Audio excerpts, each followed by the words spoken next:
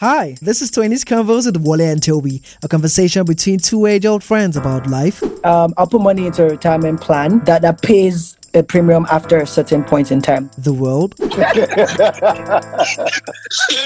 English, I said echo chambers. Like, you know what? I get to go and really check. And everything in between. I think we just need to acknowledge that there are differences and there are similarities, but there's just not one way to be black. On this episode, we spoke about the tension between fitness and body positivity. Here is a recap. Welcome back to another episode. To be fair, this episode, I thought it was going to be a walk in the park, but when I began to look at topics around it, I was like, Chase!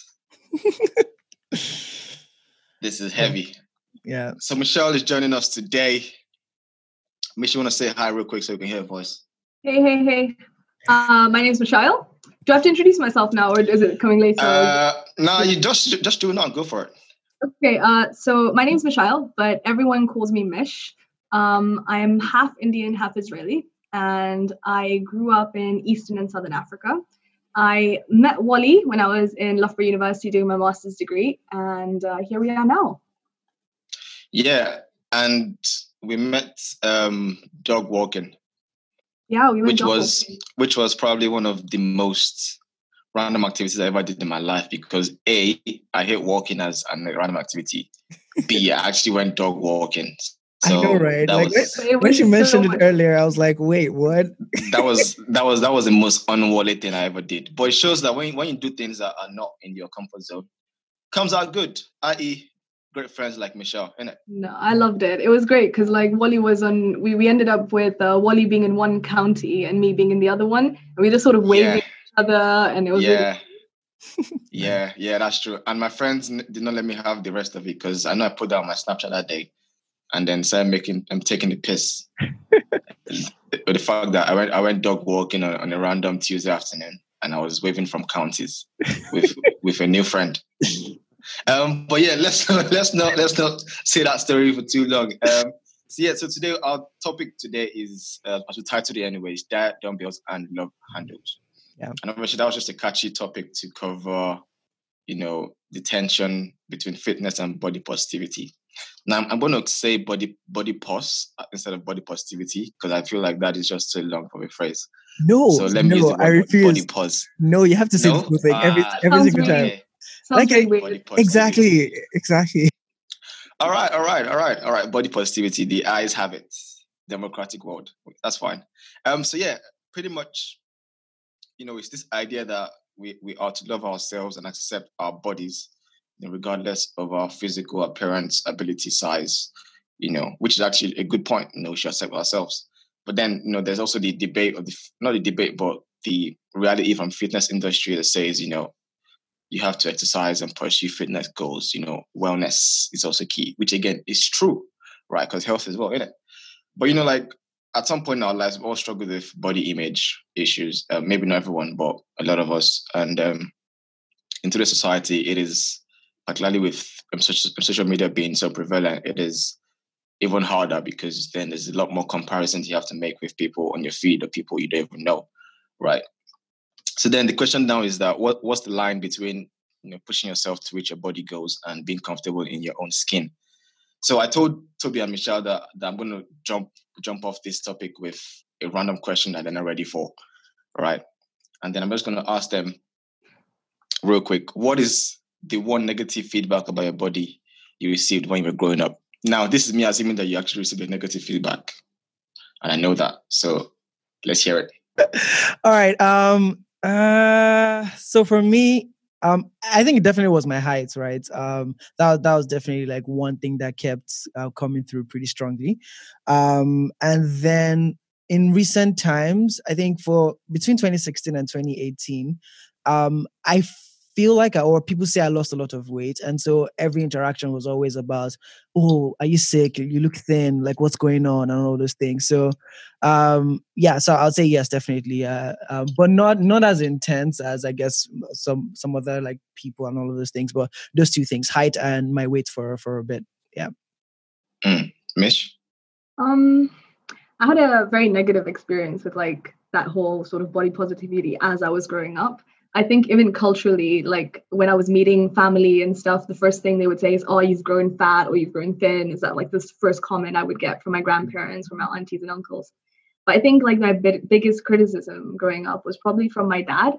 Like he would constantly criticize my stomach and me being fat, and like constantly saying that, "Oh, I won't get a man if I'm not thin," or "I won't be able to keep my husband if I'm not thin," and stuff. For real? Like, yeah, for real. Like, and like to the point where like he actually got a physical, like a fitness trainer from India to come over to Malawi when I was like 11 or 12 years old, and he would force me to go and exercise and force me to do it. And like even the fitness trainer was like, "Oh, this is not the plan," but he would deviate from the plan and stuff, because he was so like obsessed with my body and like how I looked.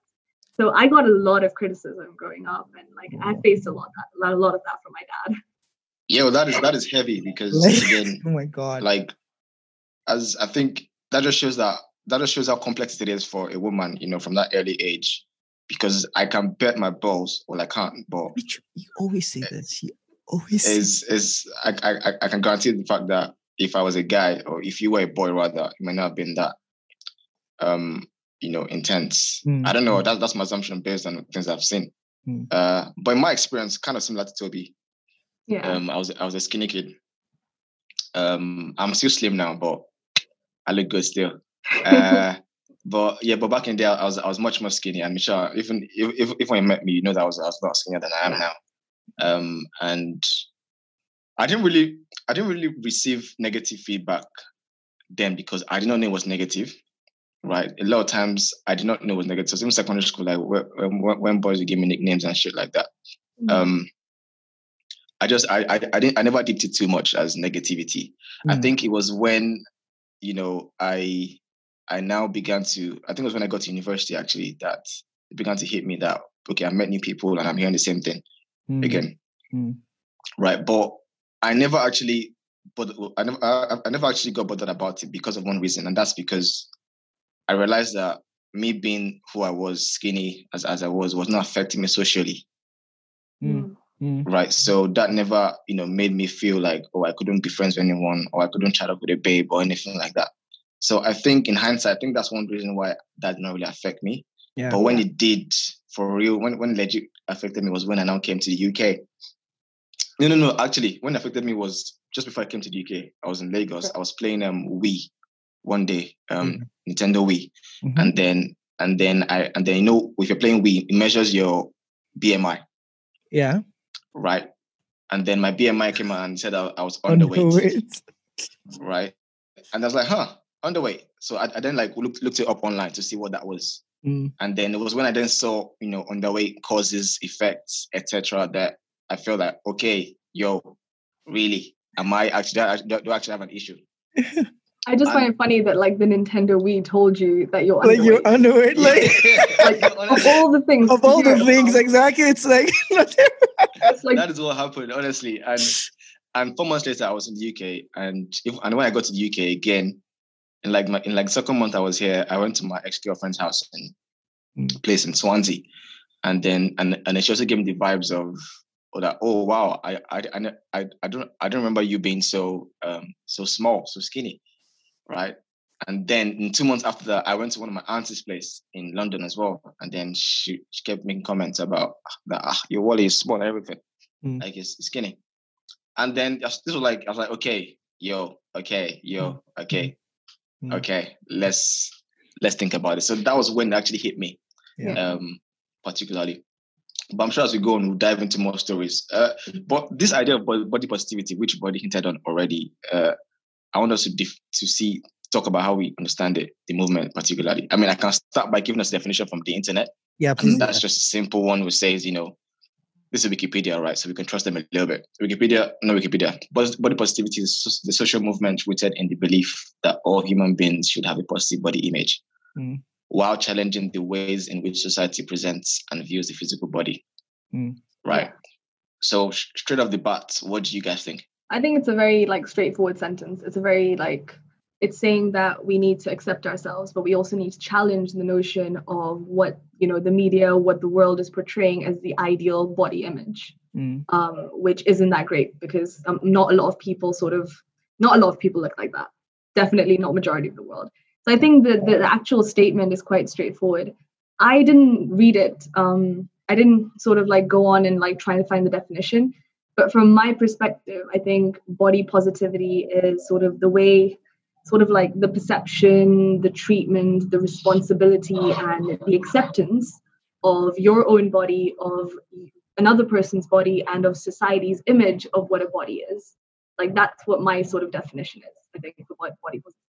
Yeah. Yeah. So same as you, like, to be honest, like before we picked this topic and this whole vibe to speak about it, like the word had come into, like, obviously you run into certain words and all those things, but I never really like deeped it in that sense. But just personally, I think body positivity is really just, again, being comfortable in your own skin and, you know, being able to do the things you want to do regardless of, you know, how you look and all of those things. And I think on the flip side of it, it's also, you know, not being judged for how you look. And again, just it's almost like the other side of like race in that sense, right? So not being put down or anything because of your body type or your body size or like that kind of thing, particularly in a world that celebrates, like you said, a certain type of figure, right? It then causes people that don't or might not look like that to kind of like feel bad about themselves in that sense. So that's kind of like the vibe I got from the whole thing.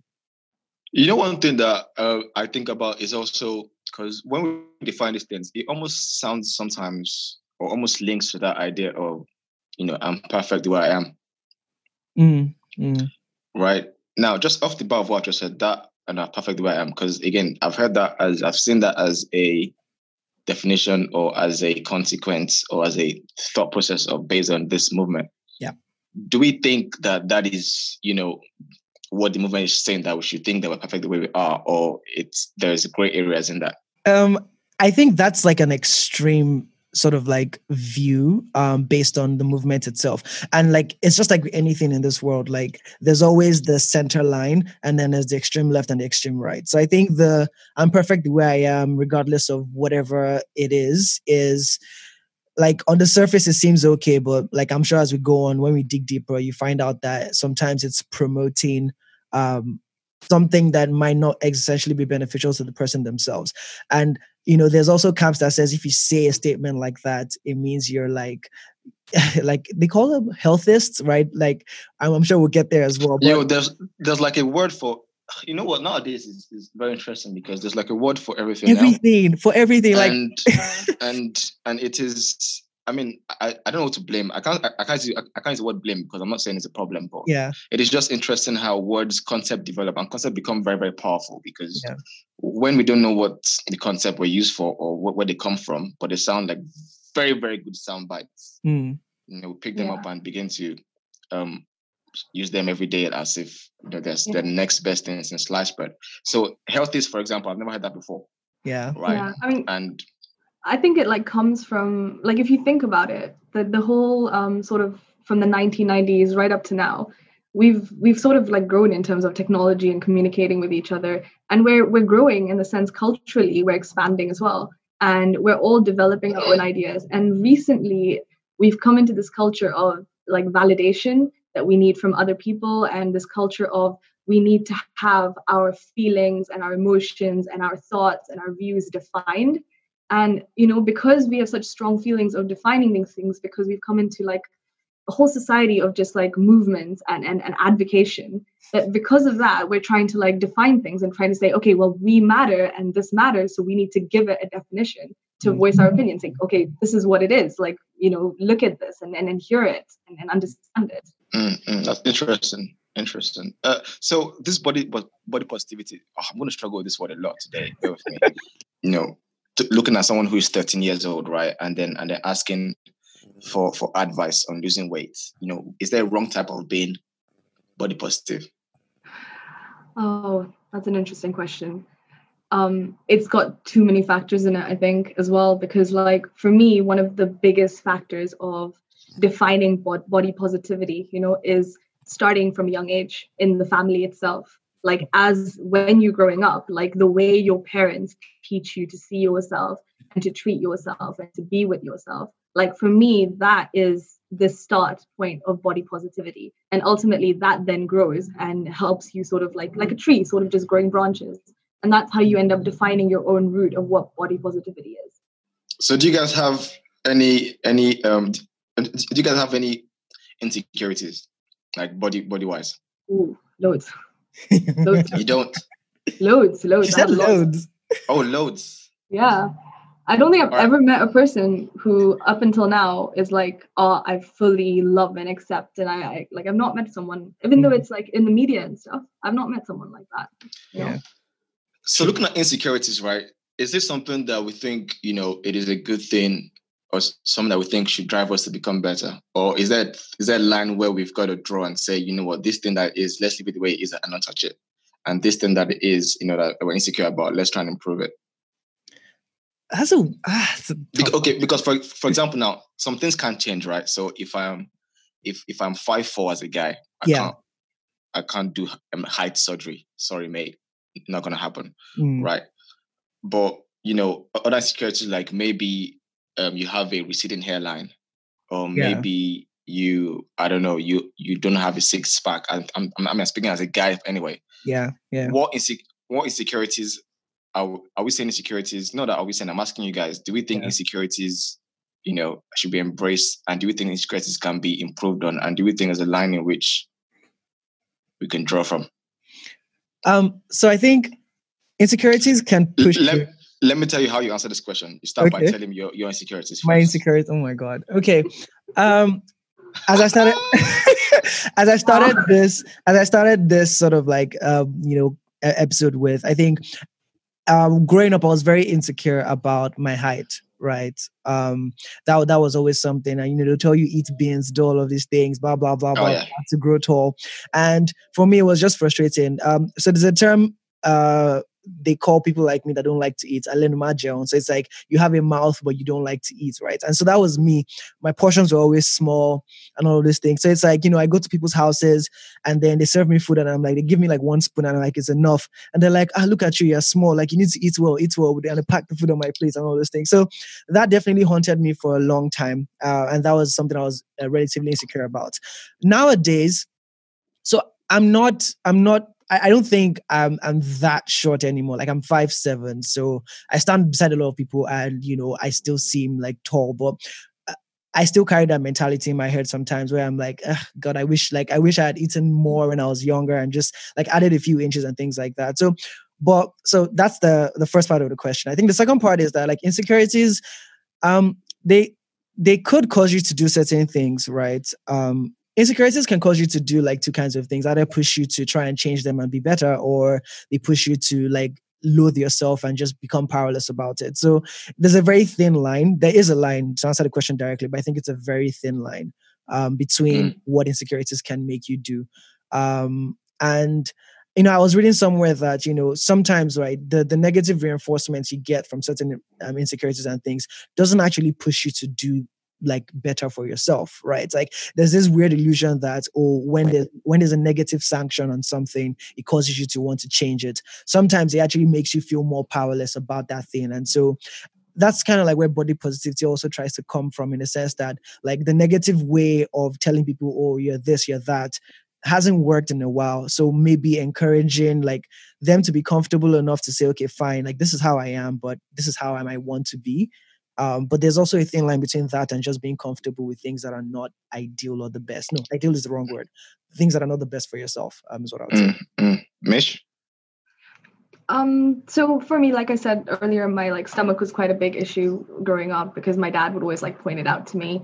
I think like when it comes to body positivity and insecurities, I think of not just like physical ones, but also like I had mental insecurities as well. I had like issues with my glasses. When I was a kid, I used to be in school and people would like call me names. I had like, you can see I've got really curly hair. Like I never had such defined hair. My hair would be really frizzy because I never knew how to control it. So people would call me a witch, or like, when I was going back to India, they'd call me a witch. So like I had a lot of like insecurities physically about how my appearance was. Every time I moved to a different country, I had to fit that society's idea of what I should be like. And every time I managed to fit into one country and go into another, I had to constantly change. So like I was never sort of winning where every 3-4 years I managed to finally adhere to their norms and their ideas, and then suddenly I had to move. So I had a lot of insecurities in that way in terms of just my appearance and fitting in with my friends and my dad's standards of what I should be. But coming back to sort of your question, I think your question sort of talks about how do insecurities drive us, in the sense, how do they impact us? What do they cause us to do? Now, I'm going to answer this in a slightly different way. I'm going to say that insecurities for me are not, and this is something very recent, by the way, I just figured this out quite recently as well. I've been treating insecurities like it's a separate object for me. Like it's over here, and this is the insecurities, and I'm over here, and like I need to treat it like it's a thing that's just growing on me. Like, okay, fine, I've got this insecurity. I need to deal with this through working out, and I need to do push-ups and press-ups and do all this.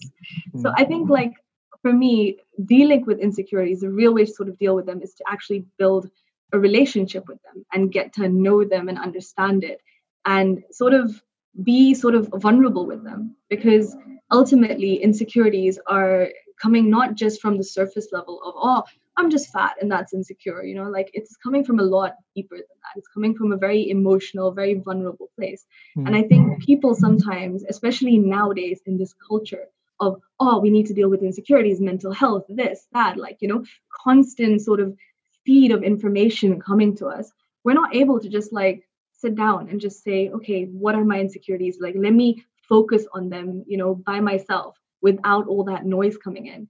And so all that noise is just like allowing us to deal with them on a surface level. We're not actually able to go in and, you know, deal with them on a proper level because we're not able to build that relationship with them.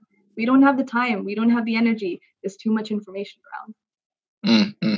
And it's interesting that you mentioned earlier, you said, you know, your glasses, you get the example of your glasses. And that just showed me that, you know, the idea of being body positive can go beyond your actual body, right? Can go beyond the physical body looks. It can be simple accessories or body peripherals, as we say. So thinking about things like fake eyelashes, tans, even makeup, you know, do we class that as things that cover insecurities or things that are in the body positive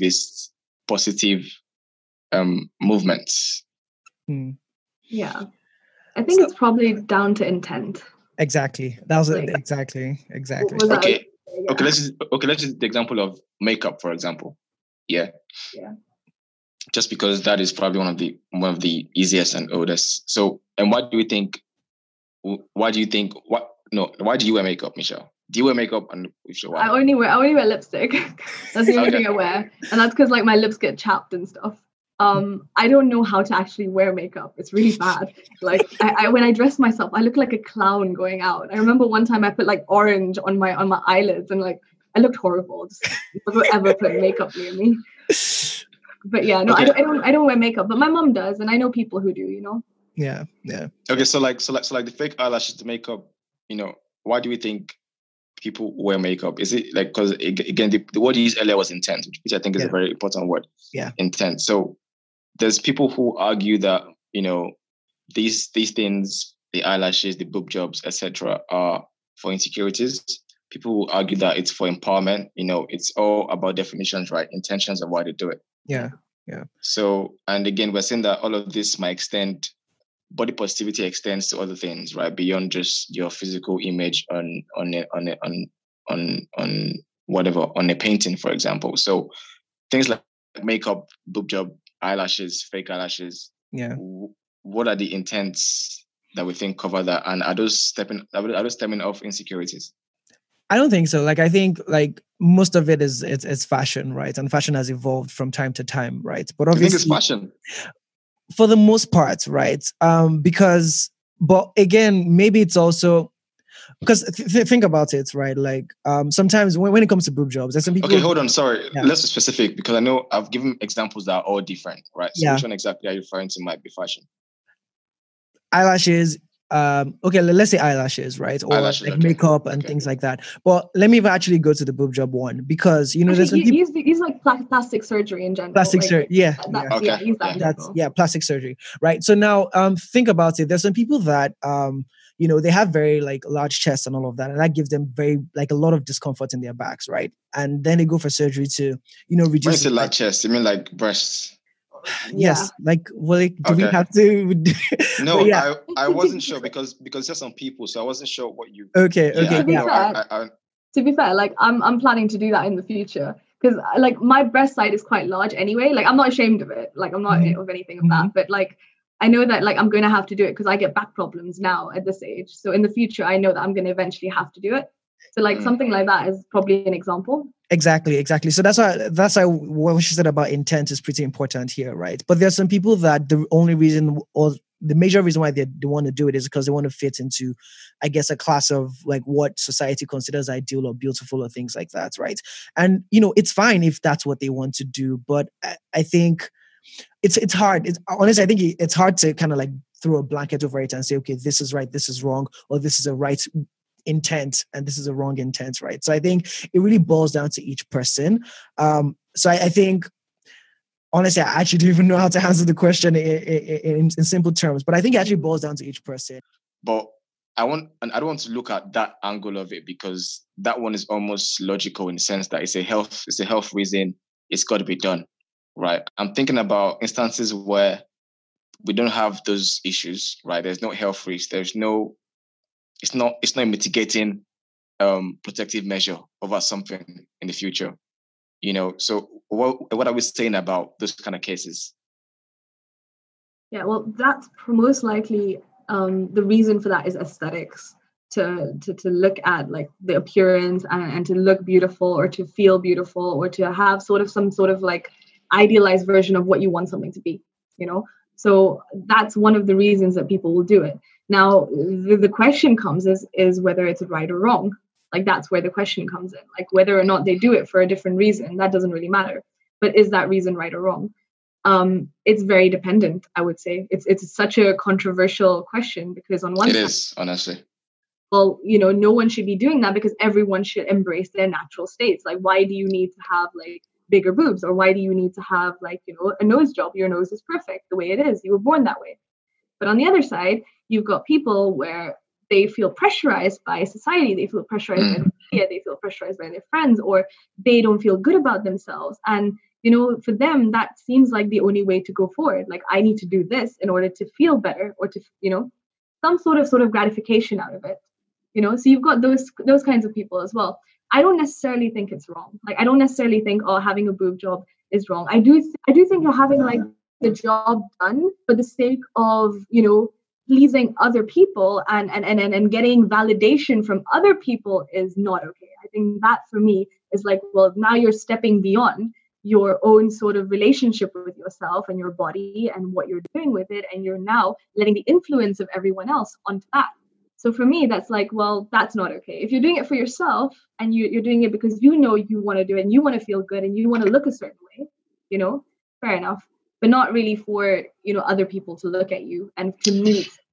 But what's funny? Yeah? Even sometimes there's a blurring aspect of when you're doing things because it makes you feel good, and you're doing things because you feel like others you feel like others validate you. Because sometimes that validation might subconsciously be your feel good factor. And trust me, it feels good. Being validated feels good. Like when you get 200 likes, even if I don't care about Instagram, it's dope, isn't it? Right? When someone compliments your hair every day at work, you automatically, because your brain would feed off good validation, right? And I think that's one of inherent factors of being a human being. Yeah. Let me add a twist here. So you've talked about like how we're doing these things for ourselves. We're going to do certain like boob jobs or whatever, and we're going to make ourselves look good. Now, if you take this into the modeling industry, and look at even plus size models or regular models, now we've got a whole industry trying to change the way you look to fit like a certain sort of advertisement criteria, whatever criteria. But like for example, plus size models, if they don't fit like a certain criteria, in terms of weight and in terms of size and the way they look. You know, sometimes they even put padding on them to change their appearance. And like they do that intentionally. Like they put padding on plus size models to make them look. Well, like they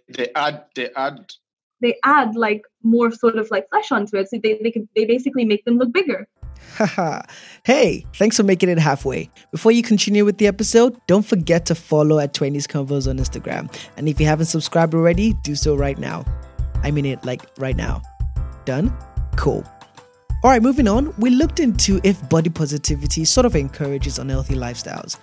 Honestly, it's the thing I mentioned at the start where, yeah, that's true, right? If you speak to any doctor or whatnot, they'll definitely tell you that, there's an ideal weight, fat is bad, blah, blah, blah, blah, blah.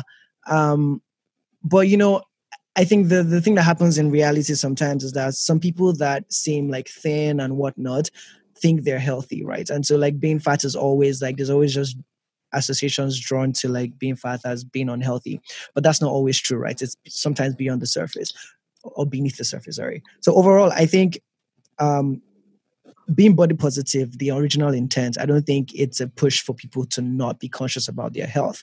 But like the thing I said at the start, there's always like extreme rights and extreme lefts when it comes to any kind of issue that we're discussing.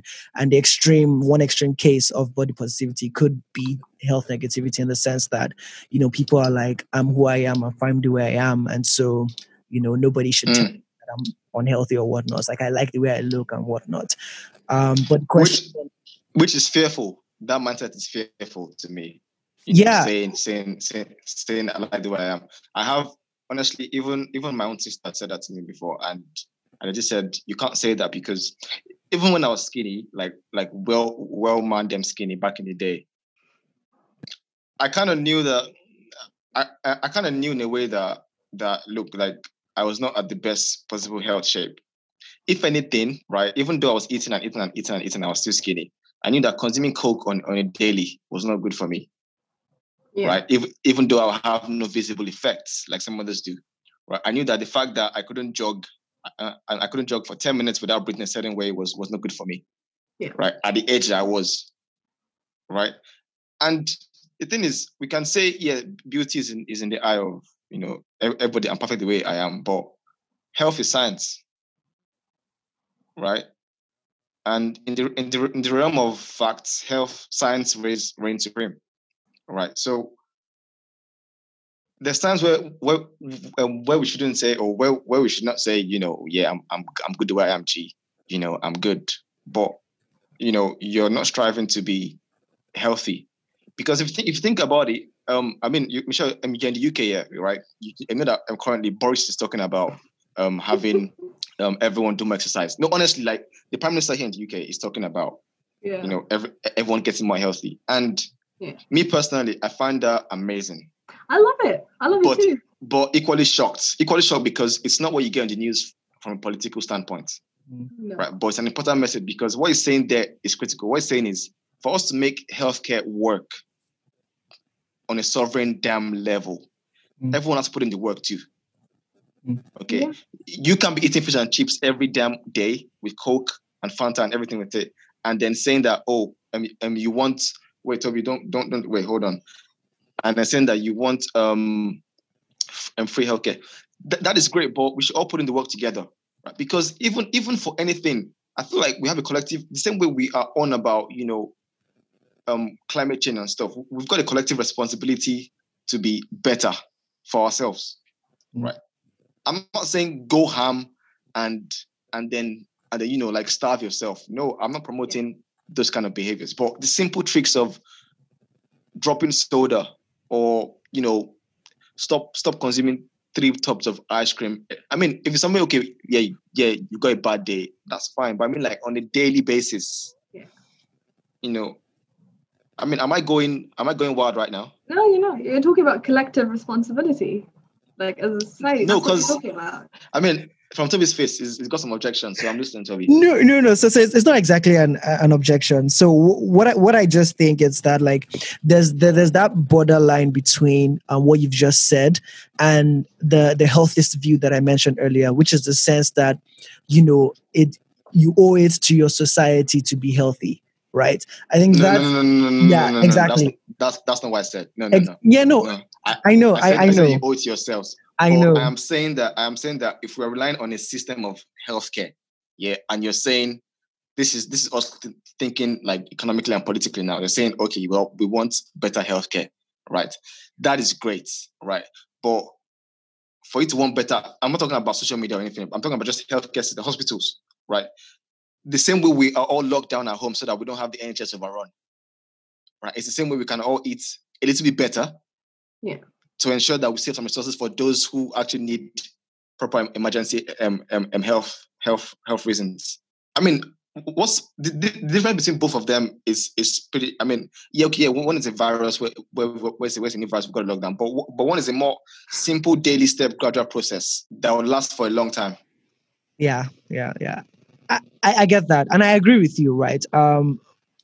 I think I'm just saying, like, on the extreme left of this is just that feeling that, just because someone chooses not to do the things you think are healthy, then you negatively sanction them. Like, obviously the idea. Don't say like you think are healthy, like some opinion. No, certain things are facts, Toby. Yeah, but still, like, the thing about it is that, like, health is, I feel like it should be a personal thing, right? Like, just like, wait, chill. It should be a personal thing. And I know the fact that, yes, because there are healthcare systems and things like that, like, obviously it will be nice for, like, collective responsibility to factor that or put that into place as well. But I think I don't know, like, do we do that with any other thing, like, that has a very personal effect? Let me just try and shape this properly. So you're saying that because this person is, maybe binge eating or doing all those things, they're not just doing a disservice to themselves, but they're doing a disservice to the general public. No, I'm not saying that. Technically, I am not saying that. I'm not saying that. Let me clarify my point one more time. Yeah, I'm not saying that. Okay. What I said there is, when I saw Boris's point, right, I said, yes, that is a good point to make to the public. I agree with that. Yeah. Because you said health is a personal issue, and I agree with that, right? And I used the example and said, even when I was 16 and 18 and I was very skinny, right? Even though I was not big, I was still eating on a very unhealthy manner, right? Yeah. Right. And I knew that even though it's not obvious, I knew it was unhealthy because I knew that even when I'm playing football, I can't run a certain as long as, and me personally, I wanted that to improve. Right. Yeah. So that was my own personal journey to say, okay, I want to improve this because I know that diabetes is a thing is real. This is not what is values. This is facts. Yeah. Right. Now, now me linking that to macro structures is where I say, if you are sitting down and saying, well, this is my own personal health, right? I'll do what I want to do. But then you're complaining that there is not enough free healthcare, or there's not a societal-wide healthcare system to cater for you. It is kind of you poking holes in a balloon, because you are there putting yourself nearer to the healthcare system and complaining that the healthcare system is not enough for you. Yeah. Okay. Fair point. Right. That is my argument. Yeah. Fair. Cool. But Mish wanted to say something. No, it's really interesting, sort of just understanding that sort of collective responsibility that I was speaking about, and your opinions on it, So my sort of opinion on it is, I think that it's important to have collective responsibility in this generation. The reason I'm saying that is, as Toby, you mentioned how, like, we don't have any other things sort of instilled in us, that we have something sort of collective responsibility to go towards. Like, we don't have health and being, looking after ourselves as a collective movement. That's an official collective movement, but we do have education as a collective movement, as an example, Yeah. And we do have jobs in societies, and we have roles like organizations and stuff. And all of this, like, ends up contributing to ourselves and to society.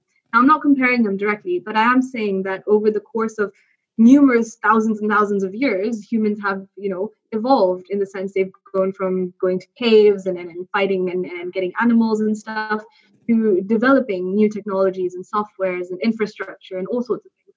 So over time, things have changed, and over time, cultures have changed. The way, for example, like body positivity and health and looking at fitness, that wasn't a thing like 100 years ago or 200 years ago or 400 years ago. It was the focus was, okay, let's fend for ourselves, let's put a shelter over us, let's get food.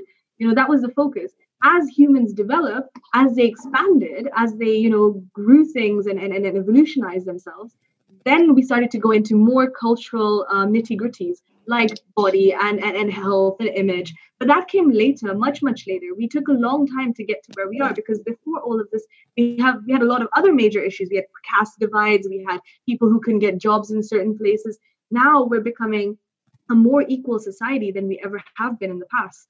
And now that we're becoming a more equal society, we're able to deal with other issues like this.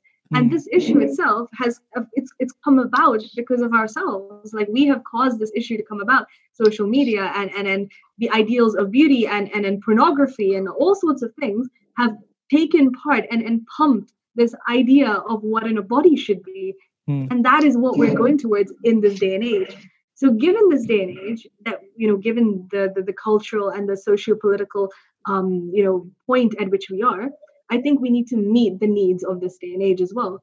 Absolutely. Make sure that we're not obese to a point that we cannot function in our day-to-day lives, that we cannot do the things we want to do, live the way we want to live, and be what is ultimately the best human form that we can be. So I do think that we do have a collective responsibility in this day and age. Whether or not that will continue into the future and become a bigger thing, or whether or not it will die down, will depend on the environment in the future that we go into. Absolutely. I think that is well said. You hit the nail in the head there, and I like the reference you made where we've moved to a more equal society, and therefore our needs have changed. Because if anyone looks at even Maslow's hierarchy of needs, you see that at the bottom of the pyramid, it is just the basic needs, which obviously the cavemen were fighting for back in the day. But now as we're moving up the chain, now we're fighting for things like a need for our esteem, so needs to feel recognized, need for respect in society, right? And that's one of the reasons. That's one of the downsides social media has done, because social media has given us an open and not playing field, but has opened the pool of what you can see around the world, right? Whereby you don't just connect yourself with Tom, Dick, and Harry next to you, next door in school, whatever, but you're looking at a person who is in Australia as well, and saying, "Damn, that guy has got 6 packs." My age, and what am I doing here with my belly sides, Yeah. And that just begs the question of what can one do to probably inoculate against this, or what can one do to feel better about, and what can one do to feel better about themselves if they're in this situation? Because I don't say problem, because even for me, as confident in quotes as I tend to be, or see myself as, I've had moments in the past where, I'm like, oh, I don't like my body, how it looks. Yeah. Actually, to be honest, if anything, and one of the reasons why I've actually been pissed about lockdown is because of the gym. And I realized later on that one of the reasons why I was pissed about not going to the gym was because I realized that if I don't go to the gym, my body might shrink back to how it was before. Yeah. And how it was before was a feeling that I did not particularly like. And not because I did not feel standard, but also because I put myself in a position where I want to strive for excellence. And I had seen that it was possible, because there was a point where I went from 64 kg to 74, and not just 74 of fat, but 74 of good muscle and good health. And obviously getting compliments from people and say, "Oh, Wally, you look this way," made me feel good, right? I'm not going to deny it. But obviously, knowing that I might go back to the point where people might say, "Oh, bro, you lost weight," or "Bro," like when I hear, "Oh, bro, you lost weight," it almost sends vibrations to me about times where I hear that thing every day, right? And you don't deep it too much, but sometimes that pressure is also not just on social media or people you see, but also people that are close to you, right? People that are around you growing up, and people that are around you every day. Yeah.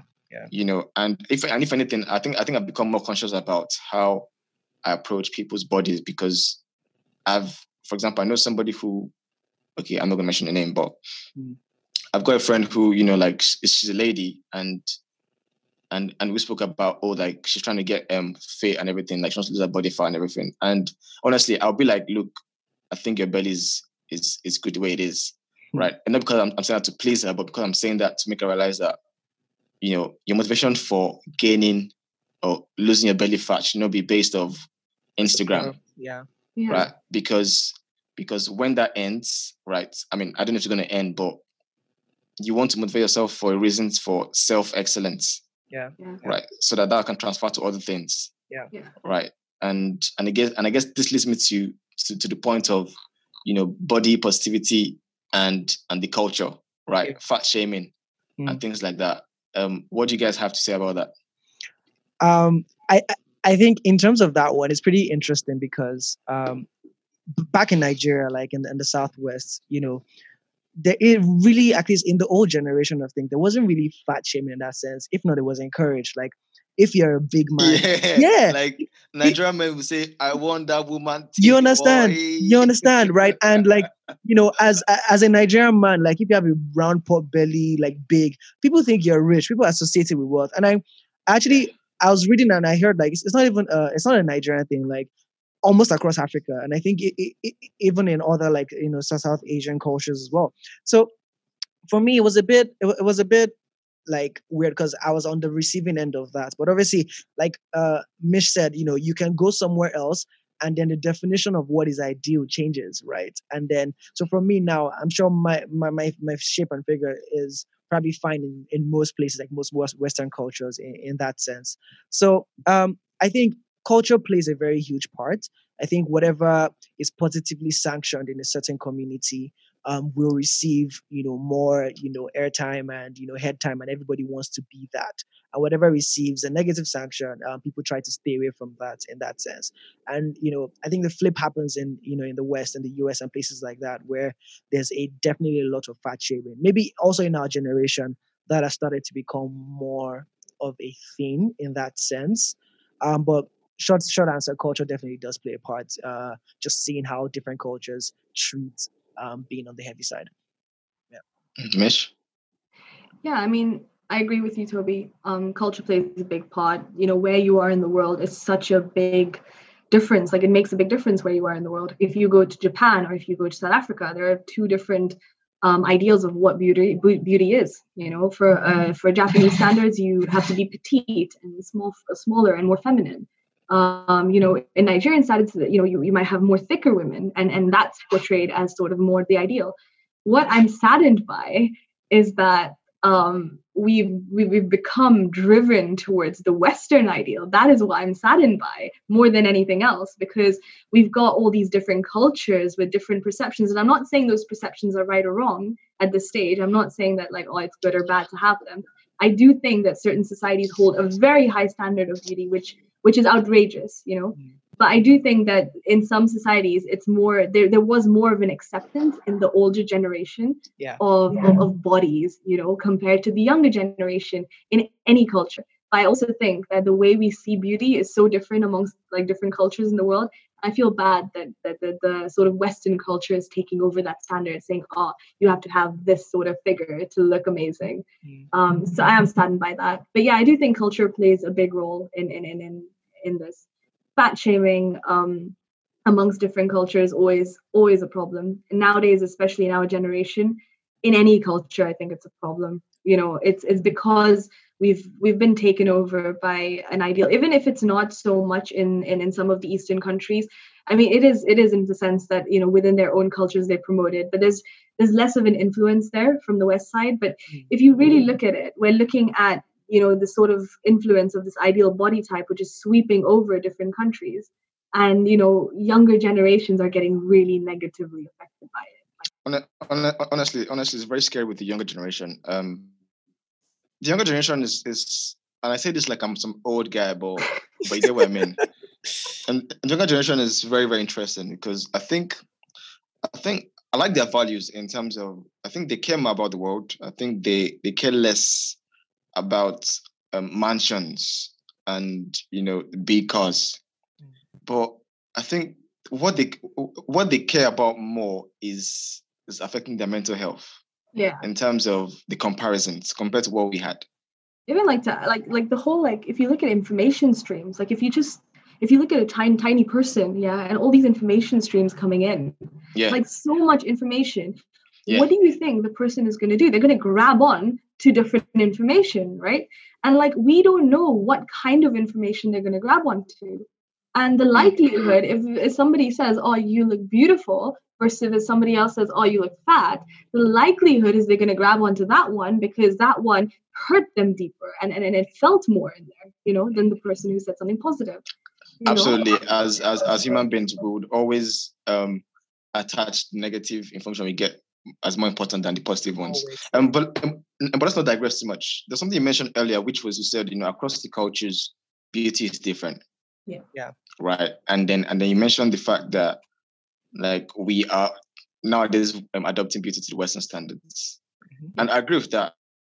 Right. And that relates to what I said earlier, where I said beauty is in the eye of the beholder. So, you know, there's African men who say, you know, I want my woman thick. There's African men who say, you know, I want my woman slim. Yeah. There are African women who say, I want my husband buff, muscular. There's African women who say they don't like all of that. Right. But here's where Wale's point comes in here.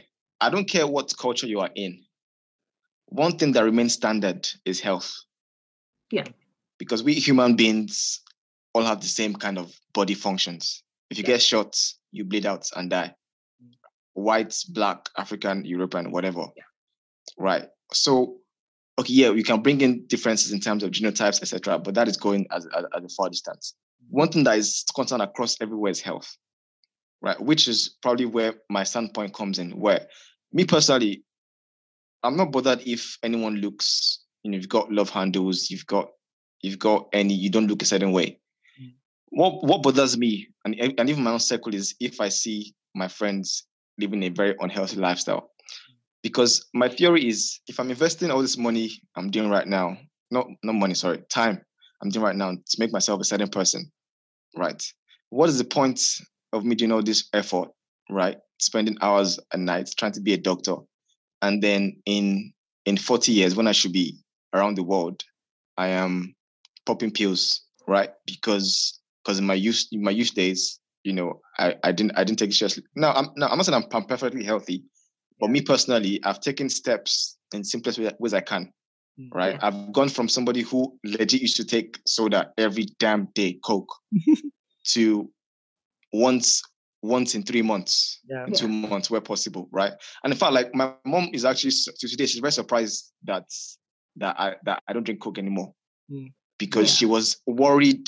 I mean, like she never said, stop, I won't buy. She'll buy, but she always said that, yo, bro, this drink you're taking is too much. Yeah. Right. My mom says the same thing. Right. And my point is, what I'm focusing on across anybody, I don't care if you look extra chubby. That doesn't matter to me. I think everybody's beautiful the way they are, right? But not to the extent where you're saying your health doesn't matter and I'm so beautiful the way I am. Yeah. All right, screw that. Right. Now, second thing I want to mention is it actually, I'm going to ask you a question. Is it harder to be healthier if you are poor? Because that is also a factor that we tend to forget when it comes to comparing people. And we say, oh, this guy's healthy, this guy is, because if you are I'll use the word poor. Poor seems too extreme. But if you are on the lower end of the social class, right, you're more likely to be busier in terms of make ends meet. Yeah. You're more likely to maybe sleep less. I don't know. You're more like, probably more likely to chase fast food and things like that. Yeah. Right? Because you know, if you're at the bottom of that, not bottom of the chain, but lower end of the chain, you may not have things at an easy access. Yeah. Yeah. Right. So what do you guys think? Is there a relation between health and economical standing? I think so. But funny thing that's happened is just, it's like it's flipped. You know, before, you know, the middle class were like not in the cities, they were on the farms and things like that. So they had access to fresh food and things like that. And only the rich could like deal with canned food and all of those things. But as time has gone on, now the rich, like, it's so weird. Like right now, you know, to get fresh food is so expensive, but the canned thing is now cheaper, right? And so the middle to lower class are now accessing these things easier. It's actually harder for them to eat healthy. Like, every time I think about it, I'm like, what the hell? That is mad. It's mad because, and if you think about it, like obviously the more wealth you have, the more you can buy things, in bulk, get better prices for things and all of those things. But if you don't have the bulk of money to do that, you're like living from hand to mouth, basically, right? And it's very hard to tell someone that needs to spend their income on like 5 different things to now spend 50% or 60% on it on trying to stay healthy. Like, it's hard to justify that. So the short answer, yes, I think definitely they're very much linked. The weird thing is just how it's flipped, like from the past to now. Mad. Mish, what do you think? I'm thinking of like 3 different things here. You know how my mind works. I go from one thing to the other. But the first thing was the poverty thing that you mentioned. I think that it really, really is important, how much money you're earning and what you can and can't spend on. Having the ability to buy food and stuff, it's very important. We don't realize because we've been raised to be the middle class or upper class, and we have access to food because our parents have provided, and we've been lucky in that way. But there are some people who genuinely just cannot afford food, especially in countries where they're not just looking at they're not just going into the supermarket and buying oh, look at this choice of like tomatoes, we're just going to buy whichever ones. It's not like that for them. It's like they have to go and they have to count how much money they've got in their wallet, and they have to look at the price of a tomato, a price of a potato, a price of an onion. In India, for example, the price of onions increased. Yeah, people couldn't buy them. Like there were like shortages and things were happening. Like the too much stock was being kept over. Onions were going to waste. Like it was really, really bad at one point, So there are times when it does play such a significant role in what you can and can't eat. And then I come to my second point, which is like the influence of what is accessible, like what food is accessible to us. And this is where I'm so shocked at what has happened, because vegetables and tomatoes and stuff are becoming expensive to buy for us. And like McDonald's and KFC and everything are actually cheaper. And then you're wondering why there's so much obesity. And like this kind of like negates the poverty aspect, because in Western countries and stuff, you get people that are quite poor, but they go and they eat all fast food, okay, because it's accessible, it's cheap, it's there. You've got obesity problems in relation to poverty in some sense, especially in the UK, in America, in other like Western countries. But then you go over, to African nations or East Asian nations, and you'll see over there that it's the other way around. People are not able to get good food, good quality food, because a lot of it is being exported into other countries. And governments are going and taking farmers' lands and their crops and stuff, and they're selling them on for higher prices, and they're cutting people out of deals. And people are not able to go and access food over there. So the accessibility is limited over there for poor people.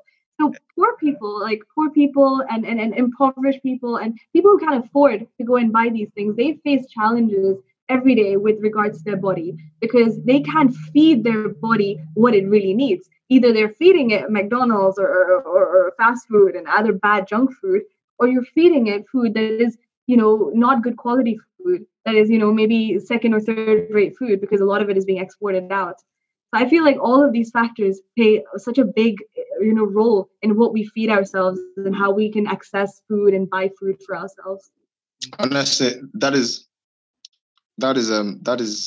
mad on the spot, because that just begs the idea that goes anyway, that says if you're in a position to afford a lifestyle that can give you what your body actually requires, right? Not what your flesh wants. You should go for it, because you're in a better position than many people who actually would want what your body requires, but cannot go for it, right? Now, that means in real life, that means me as a human being, me personally, I don't eat McDonald's. Not because of anything particular, but because I didn't grow up with the fast food environment. Actually, I'm actually just deep in this right now as I'm talking and realizing that is probably one of the reasons why I didn't grow up in a fast food environment. When I was growing up, most of the things that we enjoyed eating was we had like those Mr. Bigs, those guys and everything, but we'll go there once in a while, right? Check it out, and then that's it. Not because my folks couldn't afford it. My folks could damn afford it, but we just never did that stuff. And for me now, it's like, I know that I can afford to get the real deal, right? The real deal might make me have to cook, spend more time and do stuff, right? But I'll take that because I know that there's someone else out there who needs this real deal as well, but can't get it, right? And for that, they'll suffer a health consequence. Either the life expectancy will drop by 1 year or 2, I don't know. But if I'm in a position to make use of that, I will. Right. And obviously, I'm not saying I'm a perfect eater. I do have junk food sometimes, quite a number of times, to be fair. But when it comes to fast food, particularly, like fast food and my values not aligned, particularly because I know that those guys are just crop eating consumerists, devils wearing black and white as logos, because I can imagine what goes on inside the meals. Even looking at the new adverts now for like everyone making beef and vegan beef, vegetarian beef. Fast foods want to capture every single person. Okay, I feel like I'm going on a tangent right now with fast food, but my point is, me personally, I see it as if I can afford the real deal, right, I'll go for it, because I know that, one, it helps my situation. Two, I can make a damn good food out of it. 3, I make the time available for me, because I see anyone who knows me personally knows that food is personal business, right? Because when I'm eating, first of all, I don't like to talk. When I'm eating, like, it's my own safe zone. So like me making food, I'm sure you can probably testify to this.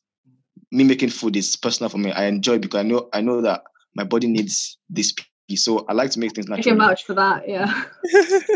yeah. So if my friends are like, go to Mackey's like every day, I tell them like why, like, try and reduce that, because you can do without it.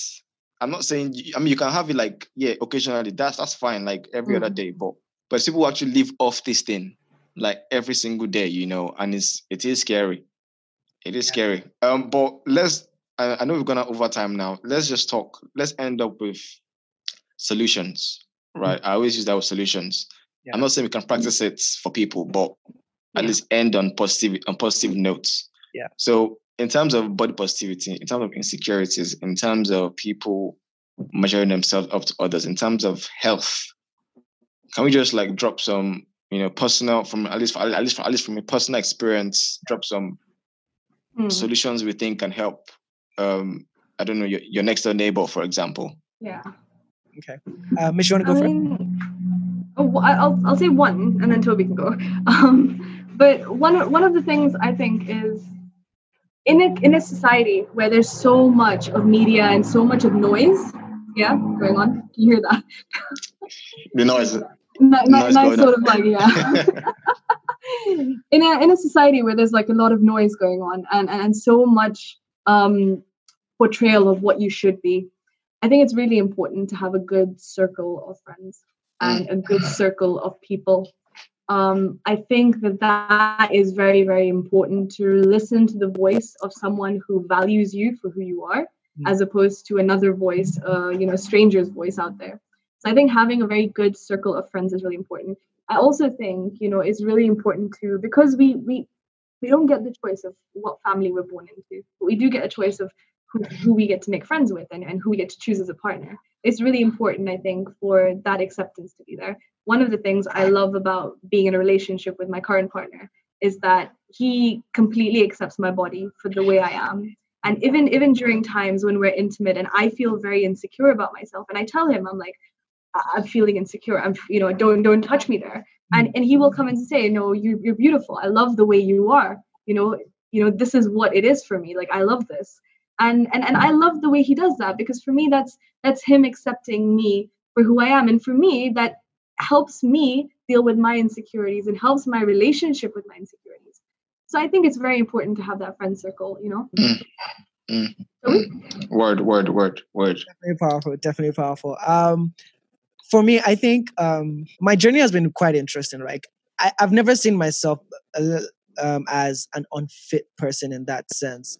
But what has happened is something that's challenged me to do something, and then once I start to do something, I discover that life can actually be better that way, right? It's like Wale, I used to take a lot of like soda like in ISI secondary school every afternoon at lunchtime and then after lunch, like at the end of school. So that's like two every day for like a week. Right. And you know, I changed to doing only juice, like concentrated juice and things like that. And then now I've switched to like natural juice. Like, and so nothing has been spurring me. Like, it's not like I faced a bad rap in my health or things like that. But I think there's just something about when you experience something better, there's just, at least for me, there's that drive to, you know, continue to do that thing. So, but you lose that experience when your intent for doing something in the first place is misplaced or is wrong, right? It's like if the reason why you started in the first place didn't come from within, it's easy to like get locked into this very vicious cycle. Now, because me, for example, when I started going to the gym, it was because I wanted to add a bit of weight, not because people were telling me I looked too thin, but I did feel myself, you know, like feeling unhealthy in that sense. And so, you know, someone said to me, oh yeah, go to the gym. Like you can, I'm like, oh, people go to the gym to lose weight, but they're like, no, you can actually like build muscle by going to the gym and things like that. And I started, and like it's been an amazing journey so far, right? You know, I feel myself like right now I don't go to the gym because I want to impress someone or take a photo. Like I hardly even post photos of myself, like with the whole gym experience. Like for me, it's just the way that I feel, the things that I've learned. Like I feel you begin to understand so much about yourself when you do certain kinds of activities, right? I go long distance. Word. I go long distance cycling as well. The first time I went, I thought I was going to die. Like I literally thought I was going to die. I'm not even being dramatic. But like, you know, I've done, you know, so much more since my first time. And so it's just it's just awesome to watch that growth. And I think, you know, like I said, once the intent is right, just lock yourself into that first try. And I promise you, once you get that good feeling, it kind of like drives you forward. But if your intent is wrong, if the reason why you signed up to the gym is because someone said something about you, that external factor will go away or will switch into something else negative, and then you will stop what you did or you were doing and pick up on a new thing that they question you on, right? So I think, go on. I'm actually and something, and sometimes just on that aspect, sometimes people go to the gym because they get negative feedback and it spurs them on actually. But the downside is sometimes, because you notice that those kind of people, when they don't go or when they miss the gym, they become very, very upset and angry. Like I was, right? Because at that point I didn't realize that my motivations were kind of dual in the sense that I was going to gym, one, because I didn't want certain comments, and also two, because it was making me feel good. But it's a case of one of those was heavier than the other. And until I realized that, I didn't make peace with the fact that okay, bro, there's no gym for like till whenever lockdown is over. Right. And I'm talking about thoughts that I just had literally like within the last 2-3 months. Right. So I think that's a very important point. My own take would be very clear cut, and that's the sense of make health a priority in your life. And that's as simple as that. Make health a priority in your life. In my own life, the way I do it is as simple as this. When I go to the shops, right? If I get an ice cream bowl, right, I know that, okay, I've got an ice cream bowl today. And if I'm going again the next week, I'm not getting one, right? Because the same way I want to, you know, I'm doing my degree to get certain results as a priority. The same way I'm thinking of my body, my health as a priority as well, right? And once that's in your mind on a daily basis, the simple actions that you think you take for granted, you would not. Because when you're at a party, for example, not even a party, when you're just visiting someone's house, what do you want to drink? I have water, please. You know, are you sure? I've got juice. I have water, please. And you don't even realize that it is from a priority. It's because you prioritize health. Right. But once you do that, you realize that 3 months, 4 months, 5 months down the line, simple things become easier. Simple things that make your life rich and health become easier. Right. That's my number one point. Number 2 point is practice what I call, or rather ask yourself this question: am I doing the bare minimum? I feel like everyone can at least do the bare minimum. And the bare minimum is just not chugging down toxins in your body 24/7. You know, if you're doing the bare minimum, that is a start. And if you're doing the bare minimum, I think, okay, clap for yourself and say, okay, let me grow from there. But once you answer that question, that's where you know where you stand. But at least be doing the bare minimum, honestly. And I think from there you can obviously make way. Like I said, my own issue is just health. I'm not really concerned about how people look physically. I don't think there's an ideal body type as it should be. Yeah. But prioritizing health for me is important. And I'm not saying that to align with Boris as a conservative or whatever. I'm not in any political stance. Yeah. I'm just saying that as human beings, right, it is what we should practice, you know, on a daily. Yeah. But yeah, this has been fun, great, amazing. Michelle, any final words? I mean, like, it's been great to have you, Michelle. You've given me like a mad-ass TED talk today. You can just in your 5 minutes.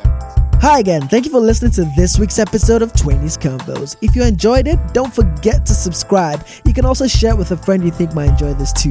We release new episodes every Monday. You can also follow us on Instagram at 20s Convos to join the conversation. We post quotes, polls, and other content from each of the episodes every week.